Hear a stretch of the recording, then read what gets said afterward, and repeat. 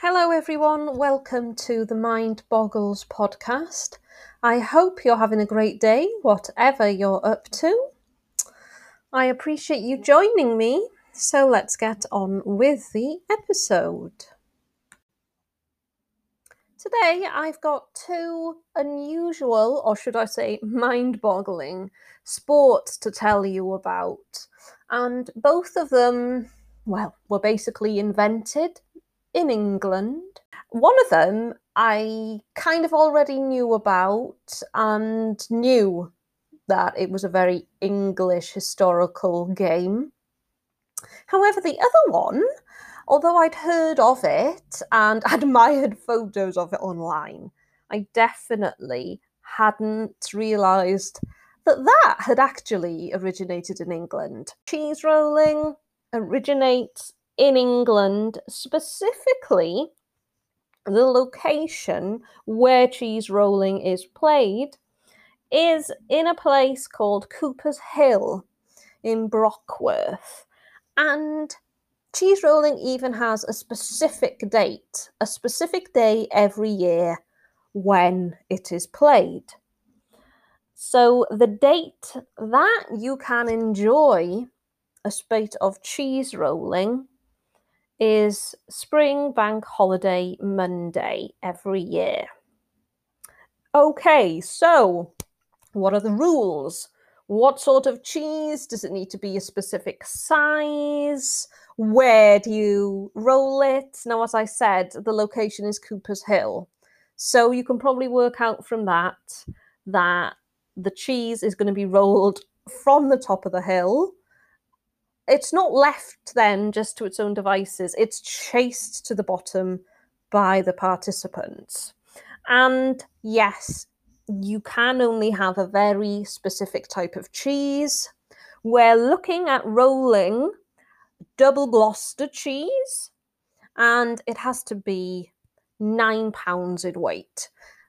I think this makes it fair to everyone. They've all got the same kind of cheese that they're going to roll down the hill. Nobody is being given preferential treatment. Everybody starts off on the same foot. I think you'd agree with me there. So just picture the scene now. We have these double Gloucester 9 pound pieces of cheese. They're rolling down that hill, down Cooper's Hill. And the people who pushed them off to roll, they're chasing the cheese all the way down to the bottom. So the winner crosses the line first.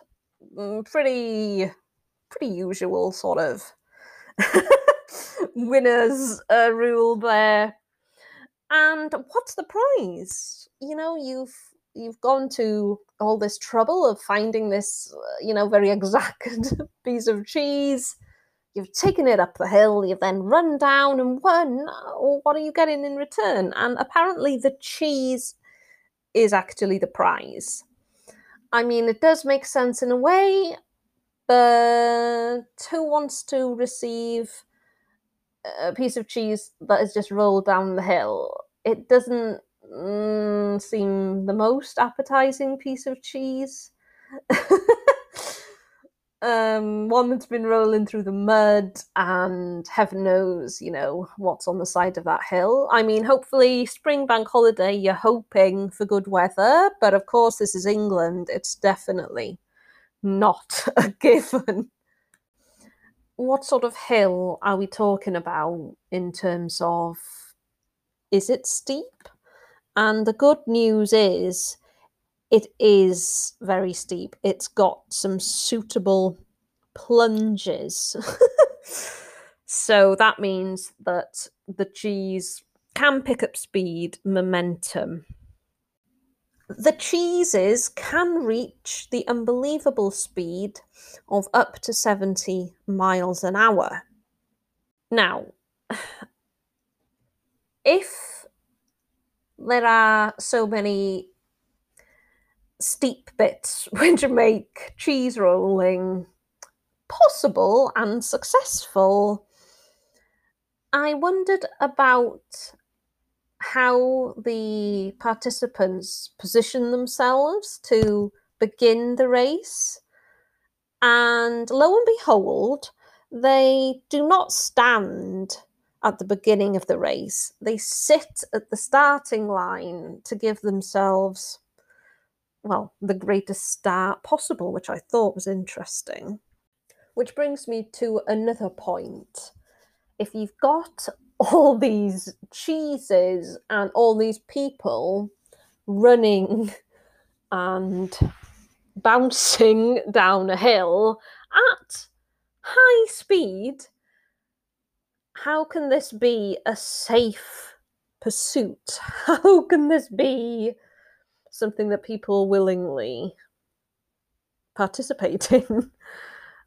And injuries have been known, and it's very hard to actually catch the cheese at the end.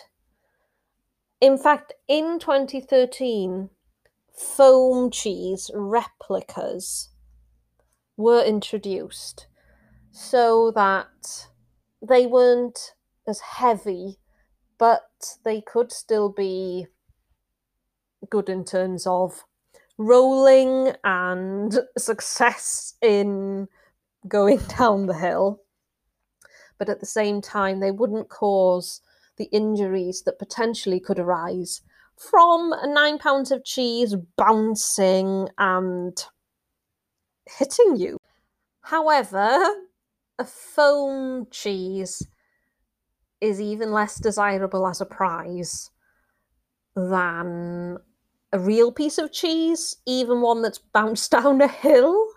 But I get the feeling, and you might be thinking the same as me here, that this sport, it's all about the participating, the glory of winning, but not so much the prize itself.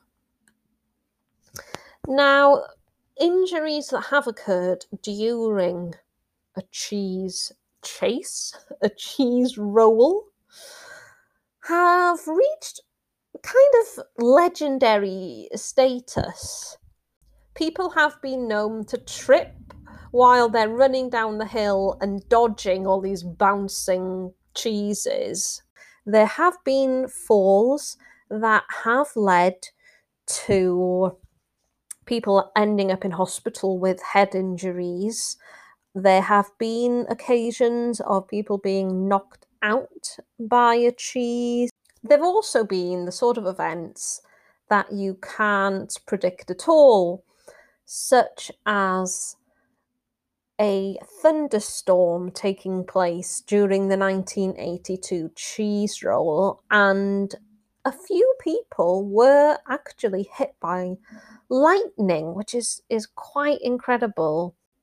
Perhaps less surprisingly, broken bones have occurred, and bystanders have most usually been injured by cheeses and less by the runners themselves.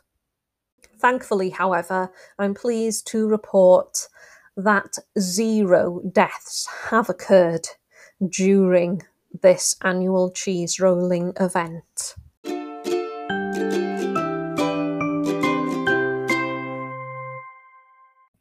Now we move on to the second mind-boggling sport, which originated in England. And this is the one that I had no idea had been started by an Englishman, a man called Phil, who decided to take a normal, boring, everyday household chore and take it to the next level, to make it into an adrenaline sport.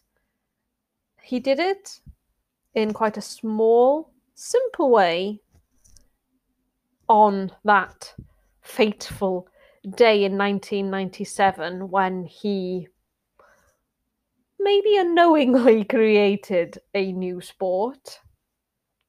He did it by moving his ironing board into his garden, thus creating extreme ironing, otherwise known as EI.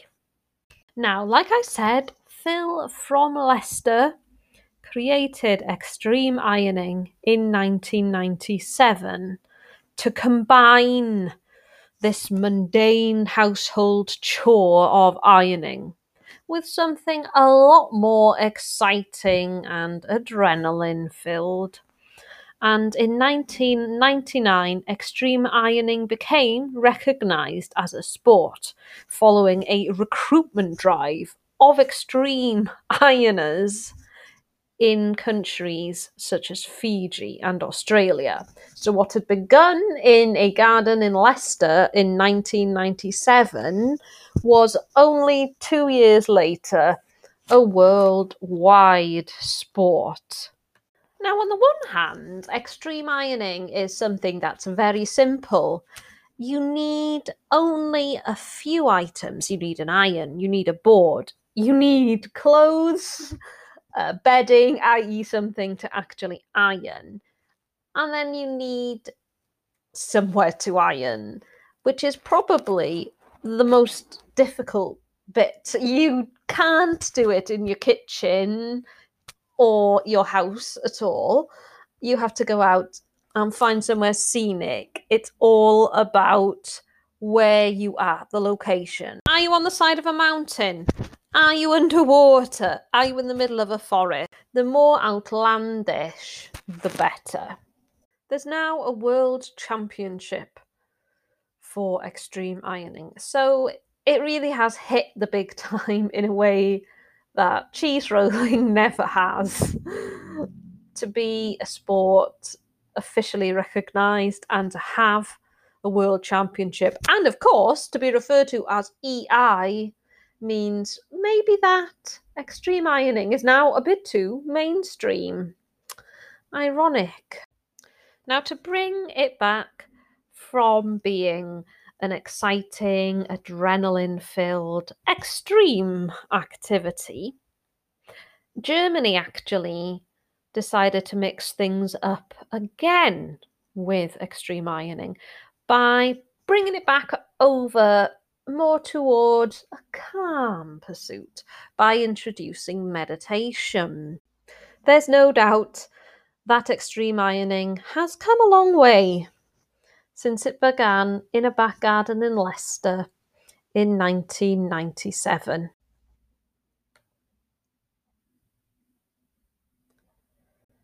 There really aren't many locations on this earth that extreme ironers will rule out.